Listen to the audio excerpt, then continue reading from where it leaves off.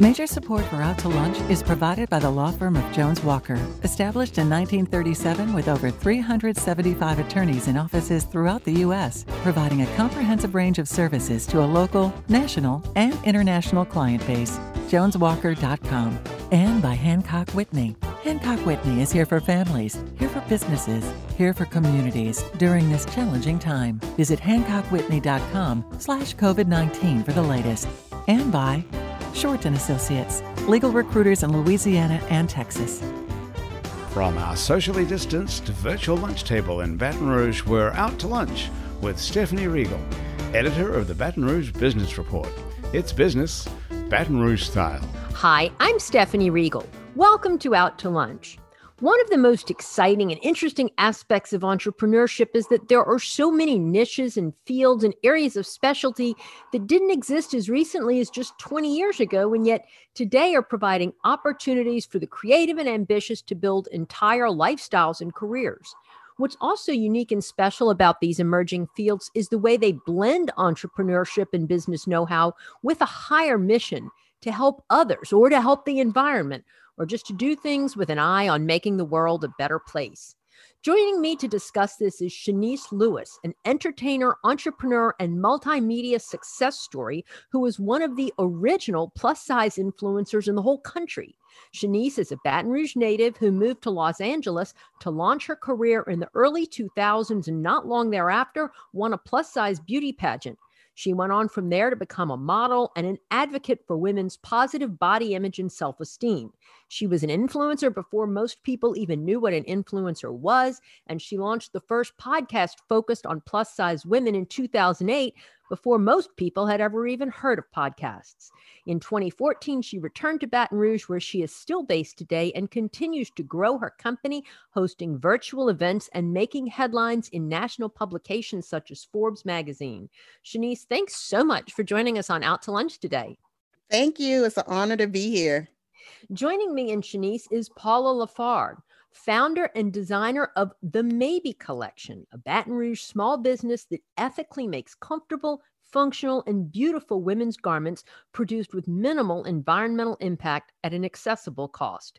Paula started the company in 2016 after spending 10 years designing clothes for nursing moms, children, and utility workers, not all at the same time.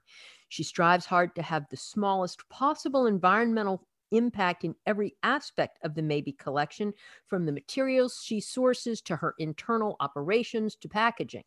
Paula is a mother of 2 young children and a native of Baton Rouge who attended the Fashion Institute of Technology and cut her teeth in the fashion industry in New York and Chicago before returning home in 2009. Paula, you have hit on a concept that is so relevant and timely today, like Shanice. Y'all are both really, I think, in important spaces, and it's so cool that you are both in Baton Rouge. So thanks so much for joining us today. Thank you. Well, Shanice, I'm going to go back to you to start off with, and you were really an international celebrity in your own niche, based right here in Baton Rouge. And being here, I mean, you're able to do it all. Well, the good thing about technology now is that you were able to communicate with people all over the world right in your home. So due to social media, which is a big part of my brand, like social media runs my life, basically, I'm able to connect with people still wherever I'm at. I want to hear all about influencing, because this is such a crazy concept to me, but just tell us real quick about your background growing up. I mean, you didn't envision a career like this, did you? Or did you always want to be sort of an entertainer and person out in front? Well, originally when I was in school, I wanted to be a lawyer and ultimately a judge. Wow. So that was my goal. But then I heard a radio on the commercial that someone was coming to town looking for plus size models, and that changed the trajectory of my life. But I still end up being a public figure still. I'm not in law, but I'm still out in front of people. and there's still time. You could still go. Yeah, that's true. Okay, we're going to put a bookmark by influencer because I want to hear all about that. But Paula, I want to bring you into the conversation. Love the name of your company, The Maybe Collection, and you explain what it means on the website and how it ties into your mission. Tell us exactly how you came up with the name and what it really means. Maybe. Yeah. I mean, it's supposed to be kind of a hopeful statement saying that maybe we can do things differently. The fashion industry has had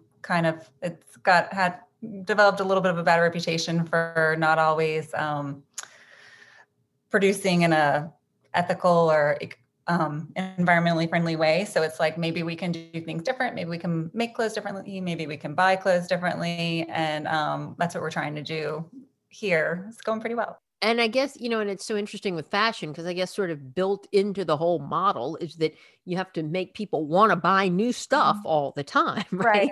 Which sort of goes against the grain of being more sustainable, or, shopping at the secondhand stores or the vintage stores, or just like I do and not shop at all and wear the same turtleneck for 10 years or more. Right? I am sustainable. Okay. Yes. No, I think changing that mindset is part of it. I mean, yes, you're right that, that you do have to sell clothing in order to have a business, but I think that's a big part of the sustainable fashion model, is that you don't have to throw it out because you bought it last season. Making things that are timeless can still be a viable business. And I think it's so interesting that y'all are, both sort of, like I said, in spaces that 20 years ago, we weren't talking about sustainable fashion. We didn't have social media, much less social media influences or podcasts. Right. So it's really cool that y'all are both out there doing this. Shanice, how does one become an influencer? And how do you monetize that? How do you grow a following? So I became an influencer before social media. So I became an influencer from being in media, in publications, on television, as someone that was visibly plus size and breaking barriers. So that's how I was coined that. But at the time when I was doing things, I wasn't calling myself that. It wasn't a term. And I think the term came around maybe 2010 when Instagram exploded. And so now, due to social media, that's the main way people are influencing others now. So you build your following by posting multiple times a day. So take notes. This is what you need to do. Okay. You have to post at least 3 times a day on Instagram, and you have to have engaging content. So people are taking professional photo shoots like weekly or monthly just to have new content to post on social media. It's like a business. And so now Instagram has other aspects to it, like stories and reels. So in addition to 3 posts a day on your feed, you also need to go live at least once a week. You also need to post reels, and you also need to post at least 8 to 10 stories a day. Good Lord. Now, if you're just getting on Instagram, you're kind of behind schedule because now TikTok is booming. So you have to keep up with the times and always have, it's like being visible, like being in press all the time. You're exposing your brand, the same concept. And how many people are following you, Shanice, on all these different platforms? And do you add them all up, or? Yes, you do. So I again got my claim to fame before social media. So I'm not the biggest on social media, but on Instagram I have 10,000. Now to you 10,000 might seem a lot, but in Instagram terms there are people with 1 million plus followers. But 10,000 is enough for people wanting to pay me to be an influencer. And on Facebook I have about 70,000 on Facebook.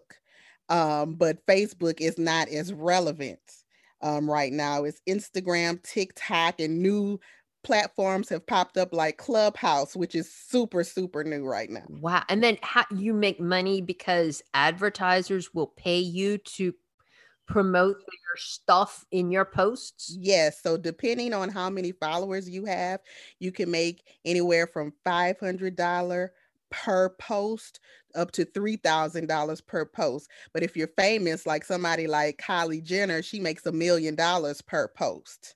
Wow. So, and then some people have contracts. You can have a 5-year contract to put, content on your Instagram for a brand. I am so fascinated by this. Paula, it's funny because it seems like there's a lot of opportunity, I'm sure, for what you do in social media, but how does one make money when you're promoting sustainability, as I alluded to a few minutes ago, it almost seems like it's sort of paradoxical in a way. Well, yes, but I think clothing, even though it's part of being sustainable, is to try to keep keep things in your closet, wear what's in your closet. It is also a consumer good that needs replacing every once. So I mean, there's Sure. that, but no, I mean the biggest thing for me is that so many people that weren't originally in the sustainable market are now entering it. People are seeking this out. I sell through Etsy, so there's a lot of that on Etsy, but then also locally, people are looking for a different way to buy things. They want to know where it came from, and so because there seems to be more interest in it, there's more demand. Do you make all of the clothes that you sell, or do you source from sustainable manufacturers, or both? We make everything here. Wow. It's which I love. I mean, I don't know how how long you can stay that way, but I love having everything made here in Baton Rouge. I have 4 seamstresses that help me locally. They also from home, which was how we were set up before the pandemic and worked out really well. Nice. This past year. And I have a recent grad that helps me with cutting here in the studio. And yeah, we just kind of do everything in house. We're organized, but we're also work very loosely. So And you design all of the clothes yourself? yes, I design. Kayla, who helps me cut, is a recent grad, and she definitely helps me work through some decisions. Do you carry plus sizes? I am working to extend my sizing right now. It goes up to Oh, you got to. And I have worked with custom pieces, custom plus size beyond the XL. And I have to be honest, some of them have worked out very successfully. Some of them have made me feel like I need to work on that size range a little bit more before I. Well, I love to connect with you. We could do a collaboration.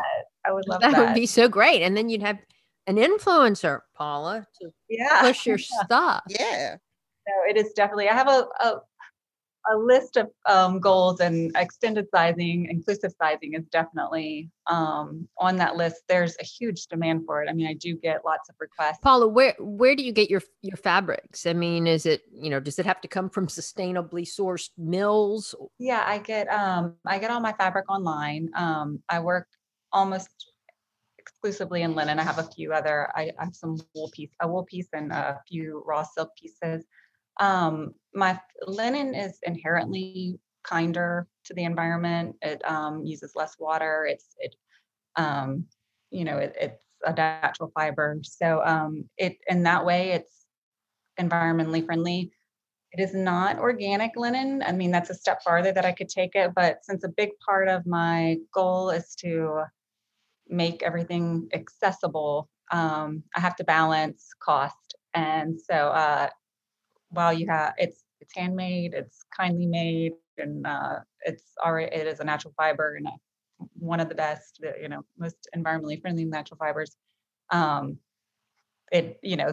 are other ways I could take it a little farther, but it's a balance, and I like being able to access as many, keeping it accessible. You're listening to Out to Lunch. I'm Stephanie Riegel. I'm talking to Paula Lafargue of the Maybe Collection and influencer and entertainer Shanice Lewis. Shanice, I love the way you jumped into the conversation, and it made me recognize, besides having a great personality, as an influencer, you are probably always having to look for content, right? I mean, because you can't just put your pretty face out there every day unless you have something new to tell your followers 3 times a day. So you're probably always looking for the Paulas and the everything else of the world. How do you come up with content? So influencers are constantly pitching themselves to brands to work with them, because it's like a million influencers. So unless you're one of the top, there's just, everybody's fawning over you. You actually have to pitch yourself and send your media kit to brands and try to make connections. Wow. Okay. And so how much do you charge them? It depends. I wouldn't charge Paula, what I would charge a national brand.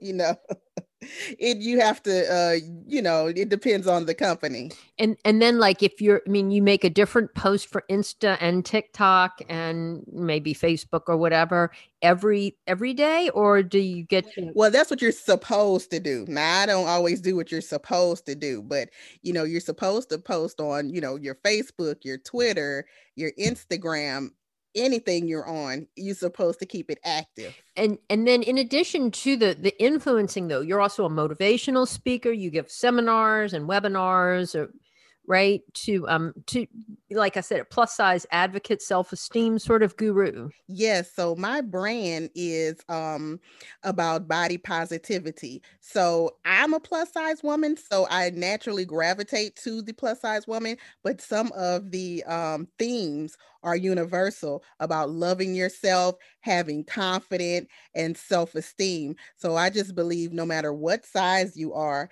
you should, love yourself just the way you are. The disadvantage of social media is they praise unrealistic body types.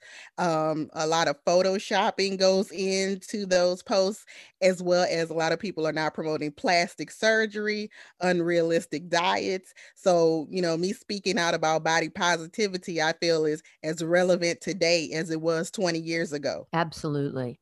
And Paula, that's such an important part of fashion design too. Balancing the realistic with helping people feel good about themselves and look pretty. And your clothes are by design very pretty. How does that, influence the clothes that you design and make? Well, yeah. I definitely want women to feel comfortable and confident in my clothes. That's a huge part of my thought process when I'm designing. They should feel confident that they're wearing something that's kindly made, but then also, yes, when you want to feel good when you slip something on. I mean, a rule of thumb is, would I wear this? Yeah. That's all. How is it? I mean, because there's so much handmade labor in what you do, how is it really affordable? Or I mean, I guess affordable is a relative thing, but Yeah, affordable is relative. I guess compared to other designers in my arena, I would say I'm priced lower, slightly lower than a lot of the other sustainable fashion labels out there. And then I try to keep it in the range that I consider an investment piece, a piece that you would they're not going to buy maybe 10 of them, but like something that they saved up for. And I have a range. My customers range from professionals, maybe high paying professionals, to college students that literally buy something and then say, well, I'd really like that too, but I got to save up for it, so it's kind of, some people have more disposable income. Others are saving up for my pieces. I guess. Sure. Do you use social media to market? And I mean, Shanice, would TikTok be a way to help Paula sell her clothes? Absolutely. Yep. That is also on my list. I do have social media accounts that I post on as often as I can. I struggle to find the time, but that is definitely a goal for me to do that more often, to engage, because so many of my customers, a big part of their interest in the product is that they like knowing where it came from, the story behind it. And I think social media is a great way for me to communicate that. And so, 2021, it's a goal. Yeah, social media, you should be on social media for everything, your podcast, your magazine, your cooking, everything. Yeah. Paula, are your clients, your customers mostly local, or are you out of state at all? I do a market here. I love my local customers. I do have a few, but most are out of state. A lot in California, a lot in the Northeast and the Northwest. So mostly within the US. I was shipping internationally. Things got a little hairy with shipping internationally. So I've shut that down for a little while until a lot of lost packages over the Wow. summer. But no, yeah, mostly out of state. No, I wanted to ask you both about competition. And Shanice, I know, like in your case, for instance, you got started before there were a lot of other influencers and podcasters, and now the space is filled. How do you keep your brand above the or front and center? And Paula, I mean, you're just breaking in, and how do you, competition is a big thing. Well, I just focus on myself. I don't focus on what other people are doing, because that's how you get sidetracked trying to always keep up with the Joneses. So there's always going to be somebody new that pops up. But, I've celebrated 20 years, so I really don't feel like I'm competing now. I've did my time. So Yeah, what Shanice said. Yeah. Focus on yourself. And yeah, that's kind of my take on it also. Paula, one of the great things about doing the show on Zoom is that you can look in and see. So you're in your studio right now, and I see pretty close behind you. Where are you based? I just moved into this studio the first of the year. This is actually in my backyard. I had a studio space that I rented. A great location, not far, a couple miles away. And during all this, I just found myself working mostly from home. And so I do have 2 small children, and I've been in here now a week and I love it.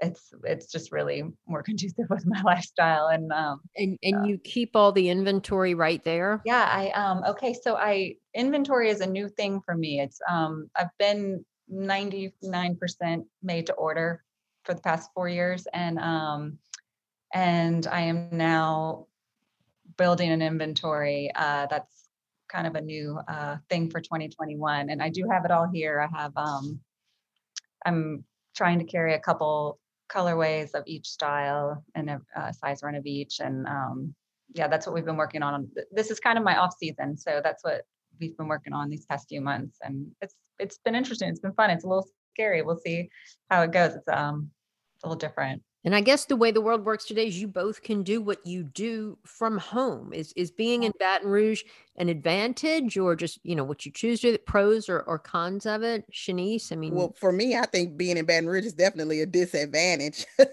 because the majority of the people don't even realize I'm in Baton Rouge. They always say, "You're in New Orleans. I can't wait to see when you're in New Orleans." I say, "No, I'm in Baton Rouge. That's a totally different city." So, I mean, some people don't even know Baton Rouge exists. So it's not a major market. Right. So I'm definitely at a disadvantage. However, with the internet, especially during COVID, when a lot of events were virtual, a lot of things were online, it really didn't matter. But for instance, besides influencer, I was an actress. So definitely being in Los Angeles was more beneficial to me to go on auditions in Los Angeles. So, you just got to do what you do with the cards you're given. And Paula, Baton Rouge is not exactly the fashion center of the United States or even of Louisiana. No, I've definitely do what you got to do. I've just kind of been making it work, and I really love the way it's worked out. So, when I lived in Chicago or even Atlanta, there were production facilities where, a designer, even a small designer, could send their samples and have things produced. Well, that doesn't exist in Baton Rouge. So, yeah. And also, I just want to add too, like, this is the first time Paula and I are meeting each other. There's not really a space for creatives in Baton Rouge, or a space for us to network, or even a space for us to be celebrated. So I'm sure it's a lot of people here I could collaborate with, but there's no way for us to connect. No, you are absolutely right on that. And you are both doing such great things, and you should have known each other by now, and there should be a space for that. So add that to the goals for 2021. Well, Shanice Lewis and Paula Lafargue, you both are such wonderful assets to the Baton Rouge business community, and you are touching the lives of so many women, especially around the country, in important ways. And you both have great stories to share. Thank you so much for being with me today and for taking the time to share your insights on Out to Lunch. Thank you. Thank you. It's been a pleasure. I hope we can connect again soon. Absolutely. My guests today on Out to Lunch have been entrepreneur and entertainer Shanice Lewis and Paula Lafargue of the Maybe Collection. We edited this show to fit into the time slot here on WRKF. You can hear our unedited conversations and find out more about Shanice Lewis and Paula Lafargue by listening to the Out to Lunch Baton Rouge podcast. You can find and subscribe to the Out to Lunch Baton Rouge podcast anywhere you get podcasts and on our website, itsbatonrouge.la. If you want to know what we all look like, you can find photos from this show on itsbatonrouge.la and on our Out to Lunch Baton Rouge social media. Photos are taken by Jill LaFleur. You can find more of Jill's photos at lafleurphoto.com. We're going to go back to hosting Out to Lunch around the lunch table at Mansur's on the Boulevard one day. In the meantime, you can go there. Mansur's is open 7 days a week for lunch and dinner. Out to Lunch is a production of INO Broadcasting for itsbatonrouge.la and WRKF 89.3 FM. The producer of our show is Grant Morris. Our technical producer is Eric Merle. Our associate producer is Peter Raschuti. And our Baton Rouge business consultants are Charlie D'Agostino, Dave Winwood, and Ann Edelman. I'm Stephanie Riegel. Thanks for joining me. I look forward to meeting you again next week for more business Baton Rouge style on Out to Lunch. Major support for Out to Lunch is provided by the law firm of Jones Walker, established in 1937 with over 375 attorneys in offices throughout the U.S., providing a comprehensive range of services to a local, national, and international client base. JonesWalker.com. And by Hancock Whitney. Hancock Whitney is here for families, here for businesses, here for communities during this challenging time. Visit HancockWhitney.com/COVID-19 for the latest. And by Short & Associates, legal recruiters in Louisiana and Texas. Mitchell Foreman wrote and performs all the music on Out to Lunch. You can hear Mitchell's music anywhere great jazz is sold or streamed, and at mitchellforeman.com.